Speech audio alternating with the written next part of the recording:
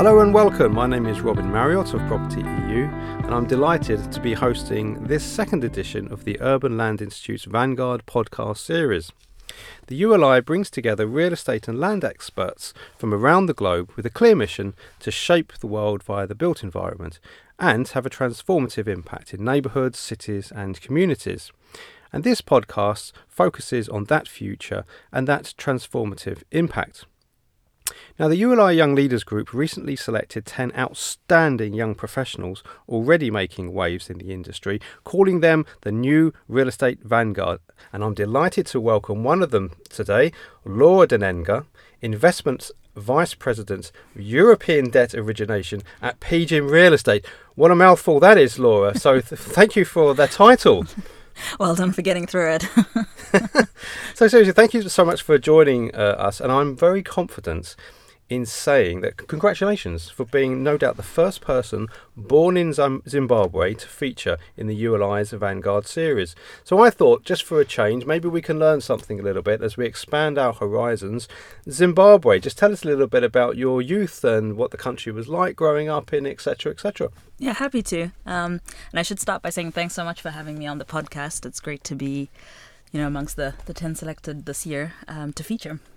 So I grew up in the capital city of Harare, in a pretty big family, 9 kids running around. Wow. So very big family. But as a former UK or English colony, I should say, the academics in Zimbabwe and sort of growing up is quite similar to what you might have experienced here. So I did my GCSEs, I did my A-level, just as anyone would have in the UK. And I attended boarding school since I was about 7 years old. That is not similar to my experience. No, I went to a comprehensive that sadly shut down. Oh, okay. It was a little bit out of control, just think chairs out of windows, etc. Oh, okay. It was one of those. But then I did end up as a private school, so I've seen both sides. But carry on. But yeah, I think you'd also asked about outside interests. So I was very active as well. Outside of school, I was involved in sort of music and theatre, but also played field hockey and ran track and field. And it was the latter where I was more competitive on the field hockey. And I was lucky enough to get a field hockey scholarship to the US. And that's how I wound up in America at Colgate University, where I went on to study economics. I know, you're being slightly modest, I think, aren't you? Because when it comes to sport, someone told me that you represented the country, did you not, at a certain youth group? So come on, please, this is not the time to be modest. Tell us all about it. Fair enough. Well, I played under 16 and under 18 for Zimbabwe. So I toured with the country, I think in under 16 to the Netherlands, actually. Oh, so really? I came out here and played at a tournament. We didn't do particularly well, but still got the T-shirt, still got the participation trophy. And then also usually did South Africa tours as well during the year. And I did one cap, I should say, for the women's team, and that was for a Olympic qualifier just before I left for the US. What's that, the full national team? Yes. Oh my God. Yes. I think that the challenge that the Zim team has is that a lot of people go abroad. So a lot of the team will just come and practice for sort of a week or two before tournaments. So it's quite hard to compete with some of the other teams that are, living and practicing together. But it was still nice to get that cap and play. I think it was in Kenya where we played the qualifier games. How did that go? Did you get the win? We got a win. We didn't get the win. We didn't get the qualification. I mean, it's quite tricky because South Africa is sort of miles ahead in Africa in terms of competitiveness. So they tend to usually get that qualifier without a doubt. But yeah, it's still a great experience. So I think you said you went to boarding school. So I'm assuming that academically you were pretty good. You can perhaps tell us if that's wrong.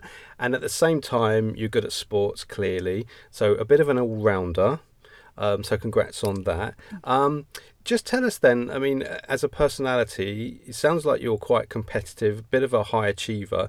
You've taken whatever you learned as a youngster into the professional arena, and you've ended up in real estate. So can you just take us on that journey, link these things for us? Yeah, absolutely.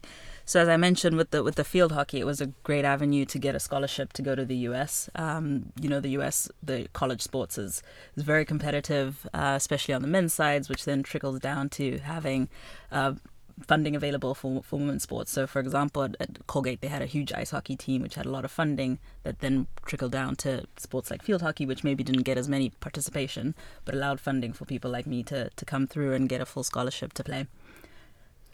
That's on the sports side. So you ended up in America, going to college, thanks to your sporting endeavours.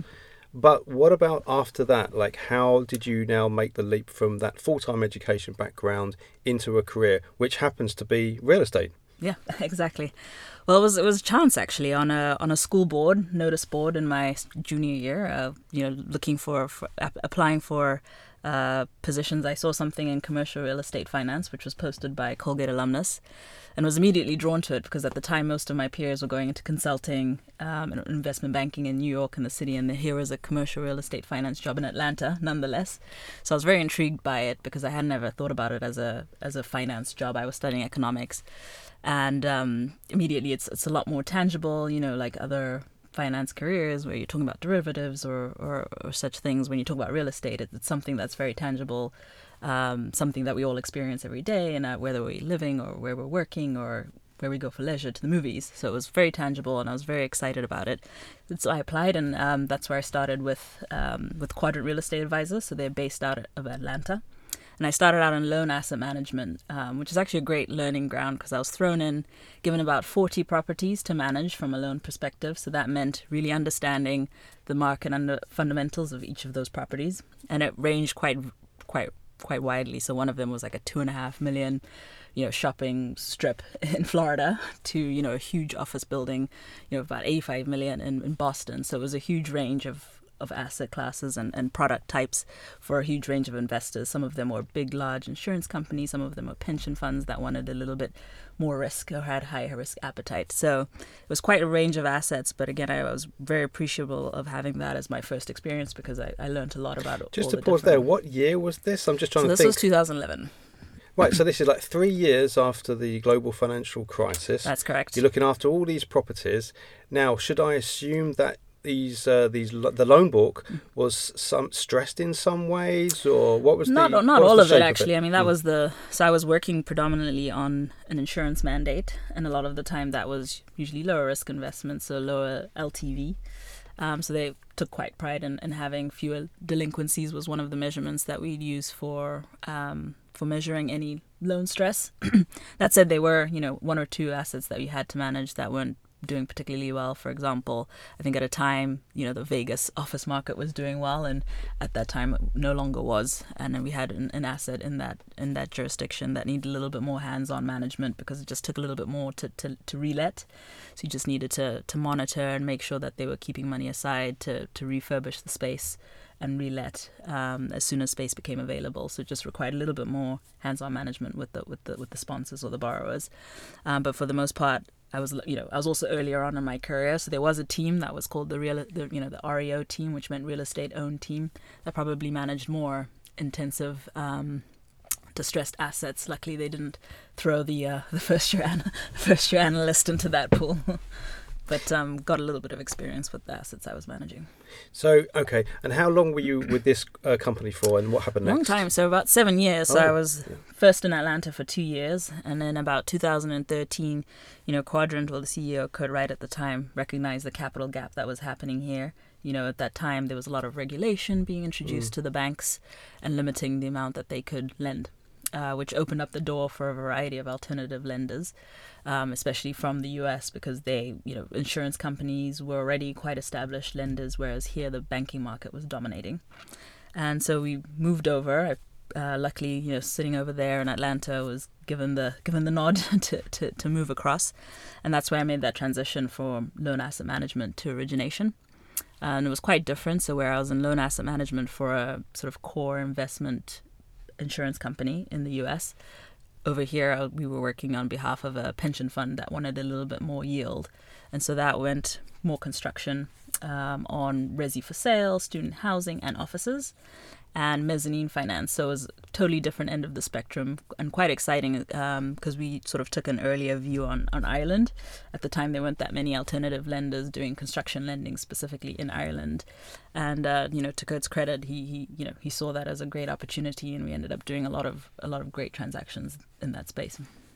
You say that you kind of ended up in London just from Atlanta, but I mean, come on, be honest. Was that you thinking, oh my God, I've got a chance to now work in Europe. I've just done North America. Yeah. I'm gonna be really subtle, but like say this could be one for me. Or was it like literally email out of the blue, Laura? Guess what? We've decided that we need to send you to London now. How did it happen actually? Yeah, a little bit of both. I mean, predominantly, if I'm honest, at the time I was, the Zimbabwean sitting in the office in Georgia.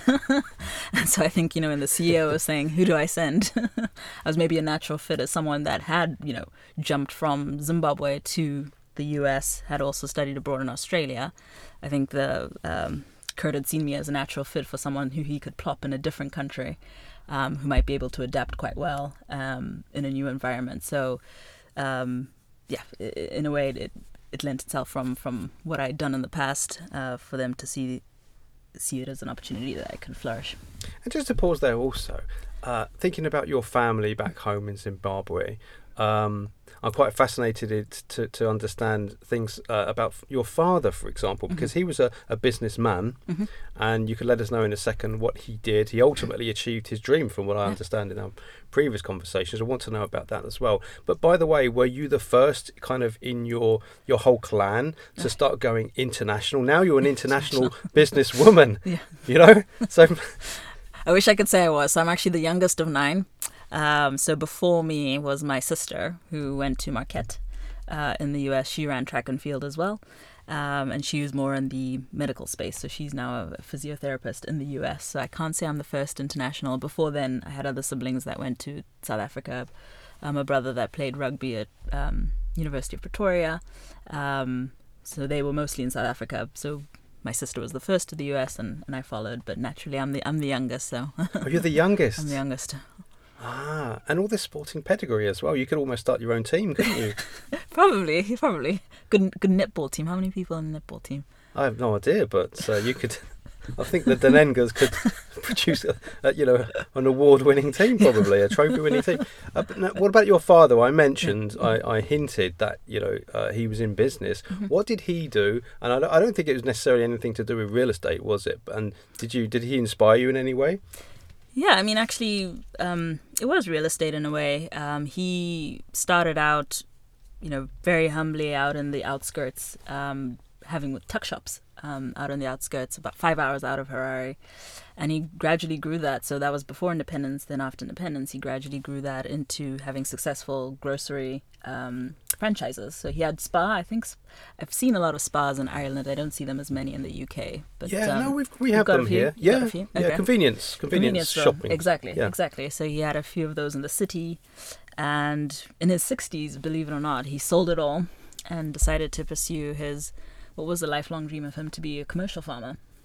And that's sort of now the family legacy. My brother still runs the farm that he started, and so he's definitely an inspiration in terms of just that entrepreneurial spirit and drive. And even to 60, while I'm a working age person, to start a whole new career was definitely very inspirational. Hats off to him. Yeah. I'm 50 now. I think I'm probably never going to be able to retire. Let's be absolutely honest. Can show you some farming. Yes, yeah, exactly. So you're in London now. You're working in you're in debt origination. You said, just tell us some of the companies that you worked for after that. Yeah, absolutely. So I worked with Quadrant.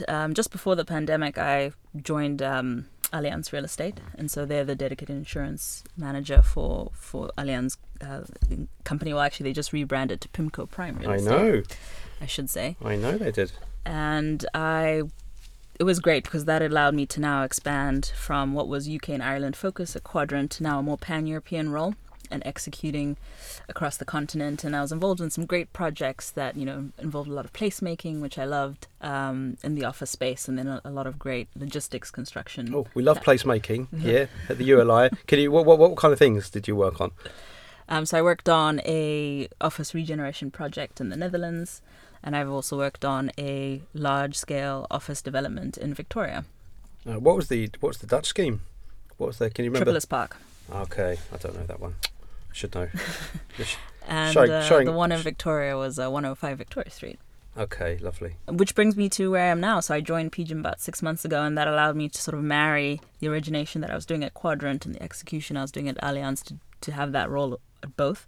At PGIM, which is, one of the biggest debt investment managers. I think globally they have about 110 billion of AUM in the debt space, and all under one roof across all their sectors. So from core debt, which I'm actually predominantly focused on here, but all the way up to the risk spectrum, including mezzanine and preferred equity and construction, sort of the high yield debt spectrum. So under one roof, having all of those asset classes is fantastic, and being able to marry the origination and the underwriting has been great.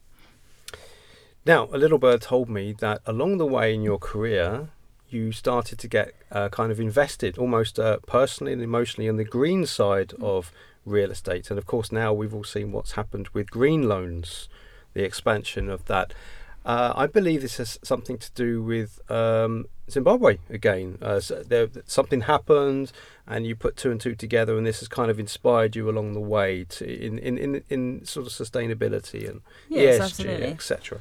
Yeah, I think you're referring to. So in 2019, there was a huge cyclone that hit Mozambique and Zimbabwe. So then in Zimbabwe alone, it caused about 1,000 deaths and about 2 billion worth of damage. And I think that hit home, literally and figuratively, the effects of climate change. And as you know, the statistics are that real estate sector, or the industry itself, contributes about 40% of the global carbon emissions. And so quite attuned now to the effect and the impact that we can have within our industry on climate change, and specifically on lending. A lot of the time, as a lender, you don't have the direct control as a borrower would, but the practices that we implement could certainly contribute to mitigating that climate change in the future. So just on that then, is climate change sort of almost coming into your conversations when it comes to loan origination on a day-to-day basis, or is it something that's kind of low-key running in the background? And practically, how does it actually feed into the work, ultimately into the agreements and so on and so forth? I'd love to know a little bit about that, to be honest. Yeah, absolutely. I mean, every opportunity that comes across our desk that we review, we're attuned, and it's one of the first questions that we ask is, what are the emissions of this building today, or what kind of works will you be implementing going forward for the emissions of that building in the future? Are there works that the sponsor can do to improve that going forward? And it's also going on in the background in terms of something more programmatic. So it's not as straightforward to have a programmatic view on green lending. We have seen some lenders, subscribe to specific green lending principles. And so in all of their loan documentation, they will have specific reporting requirements when it comes to data related to the property. But it's not as straightforward because not all investors' return requirements marry yet with what it takes to provide a green loan. So at the moment, it's not uniform. It's still evolving, but a lot of it is heading in the right direction. That's exactly what I was going to ask you next, Laura. What in reality, because we hear a lot about how people are making great strides in this area, but yes, here you are, and you can tell us on the practical level. In reality, perhaps they're not all absolutely ready yet with their strategies, and when it comes to the actual detail, they may not actually know that yet. Is that okay with someone like you? How do you move things forward from there?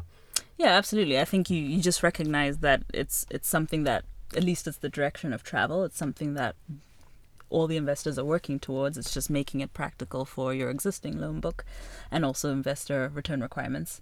And I think it'll marry itself well in the future, because at some point it will be binary. You will have tenants that just can't occupy buildings that do not meet a certain energy efficiency because of regulation. And so I think it'll work itself out towards there in the future. It's just not as straightforward for a diverse pool of investors to make those commitments straight away. Yeah. So, and do you detect that these whether it's tenants, landlords, those seeking to borrow from, are they under extreme pressure, would you say, to try and get their house in order, their strategies together? Is there enough assistance and expertise out there to help them along in this journey? What needs to happen? Yes, I think the expertise, you're absolutely right. So a lot of firms are now hiring ESG specialists. So PGIM has hired Julie Townsend from CBRE to head up that strategy for us in Europe. And so as you have that expertise in-house, you also have green consultants that can help. For example, as a lender, we implement the green principles within our loans. We want to receive all this data, but I couldn't necessarily process all the data related to building efficiency. So now there's consultants that have now created divisions just for green assessment and consultancy in order to assist lenders like us to review the data and understand the data, and be able to actually tick off that yes, the sponsor is in compliance with green lending.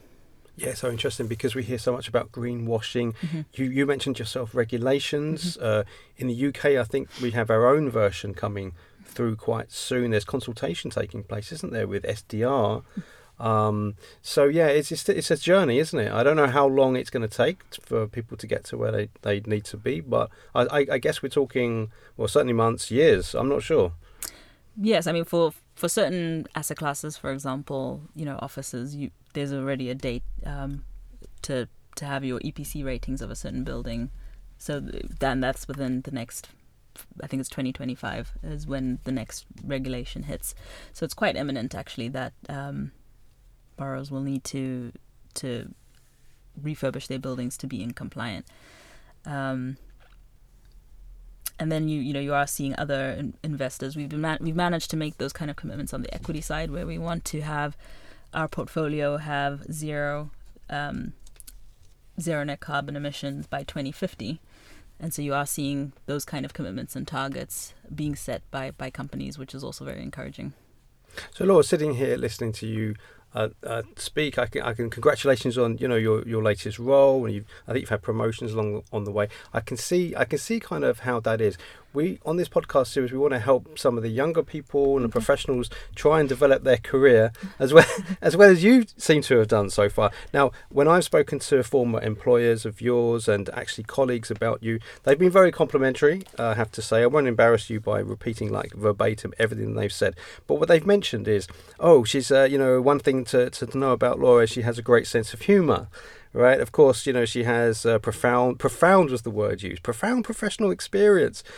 She's team orientated, she's driven, she's great at building networks, apparently. Okay, so yes, you can tell me if you recognise any of those descriptions, but also, yeah, I mean, is there some advice that you can give to people if they want to progress their career in real estate? Whether, of course, it's loan origination, it could be on the equity side, it could be anything to do with real estate. What are the things that you've learned that you think could be absolutely vital for younger people to make it in this business? Well, thanks for saying some of those things. I appreciate that. I would say because with real estate, it's quite a versatile. It requires a lot of versatility. It's a versatile position. So whether you're on the equity side or the debt side, there's the relationship aspect of either if you're on the equity side, perhaps you're speaking to planners for your planning permission, or you're speaking to investment agents, or you're speaking to a tenant. If you're on the lending side, obviously we're speaking to borrowers, but we also speak to our consultants, as I mentioned to you. So people are always circled in and around the industry. It's very difficult to avoid them. So anything that you can do as a young person to improve on those interpersonal skills would always be encouraged and is helpful within the industry. And also very earlier on doing something very detail oriented, getting in the weeds, something very analytical. So you might find you could start, in a graduate scheme at a valuer, and really understand the fundamentals of real estate and how to actually, underwrite a property and analyze a property. The more detailed the experience you have earlier on, the better, because it gives you a great foundation to bounce off of. And then the last thing I'd say is try and pick something that's a little bit more broad, a little bit less specialized in the beginning. Again, just to give you that broader experience, and then start to specialize a little bit later on, whether it be trying to find a position where you can look across the asset classes, and then perhaps later on specialize within multifamily or something like that, just to give you a little bit of a broader foundation at the beginning. Right, okay, that's fascinating advice. Okay, fair enough. And I think in a way, many people could be quite glad to hear that, because if you heard the opposite, like, you must decide early what you must specialise in, otherwise you're not going to get anywhere. And that's kind of a bit of a frightening scenario, to be honest. No, and I maybe it's nature of the education I had, I went to what was called liberal arts schools, and they didn't allow you to pick a major until your third year. And everyone had to learn the same thing for 2 years because they believed firmly that the broader your understanding, the more you can adapt and analyze each situation for its own instead of sort of being spoon-fed. So that the analysis is more of a teach a man to fish and not to give them a fish. Yeah. And I think that ties in quite well with what you're saying about, not specializing too early and maybe getting that broader understanding of things. And just one other thing that occurred to me, you talk about, maybe it's great if you are good at getting into the weeds, into the details of things. And then speaking to you, you seem to be very accomplished on the communication side. Now, I don't know if that's all if both of those things have come like naturally to you, but what if you're not a natural at communication? What if you're not particularly social? Going into sort of network events. What if you're not even particularly great at detail, but you feel like you've got to work on them? Is there anything that you did to build up in these areas, or anything that you've noticed out there to help people along where they feel like that's not their strong point, but they want to get better? Yeah, absolutely. I mean, I think I was always surprised, and I hope he won't be annoyed at me for mentioning, but the first CEO that I ever worked with, he would practice even before a pitch, and he was the smoothest presenter I'd ever seen in my life. So to hear that he was still practicing blew my mind. And so I think there is still practice and preparation that goes towards a foundation or even no foundation of communication or presentation skills. The more you do it, the more you practice, the easier it becomes and the more natural it becomes, like riding a bike, I suppose. And not to say that I'm at all perfect or anything, but it's become easier over time. Yeah, practice. I'm not going to go into details now, but yeah, and perhaps I completely echo that. If I think about in this industry, oftentimes there'll be panel discussions, and I'm seeing more and more younger people asked to take part, and they do a great job, to be honest. But when I've done those things, I've had occasions where I come off and they say, "Oh my God, Robin, that was so good. You seem so happy and confident to be up there. Oh my God, if only they'd seen me the night before." Yeah. It is, from my perspective, it is about a little bit of preparation and definitely practice. So, what you said there, I completely related with, absolutely for sure. Now, just as we get towards the end of our time together, just a little question about, it's along the same veins really in terms of inspiration and learning. We love to know what people are listening to when it comes to podcasts or maybe reading. Is there anything that you have seen, read or listened to, whether it's habitually or just one-offs, that you think that you want to share with us today and that people perhaps can copy or at least look into? Yeah, I mean, so for the against my better judgment, I signed up for a half marathon in April. So at the moment, I'm doing long runs on Sundays. Ooh, and I've been listening to very ouch.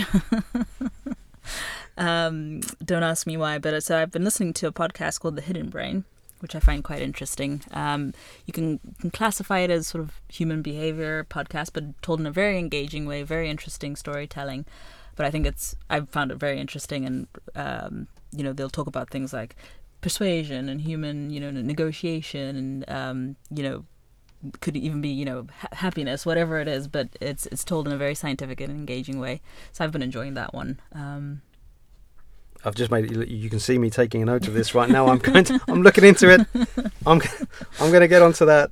And this is someone that struggles to for an hour and a half, so to be able to listen to that every week so far, it must be pretty decent. When is your half marathon taking in April place? Which one is it? It's London? in Berlin. Berlin? Yeah. Are you ready? I'm ready to. I think I can complete it. There won't be any records broken or anything like that, but I'm feeling okay to cross the line. Excellent. May I wish you well for that event, but also thank you so much for joining us today. I've really enjoyed it. Robin. Thank you. Appreciate it as well. Thank you.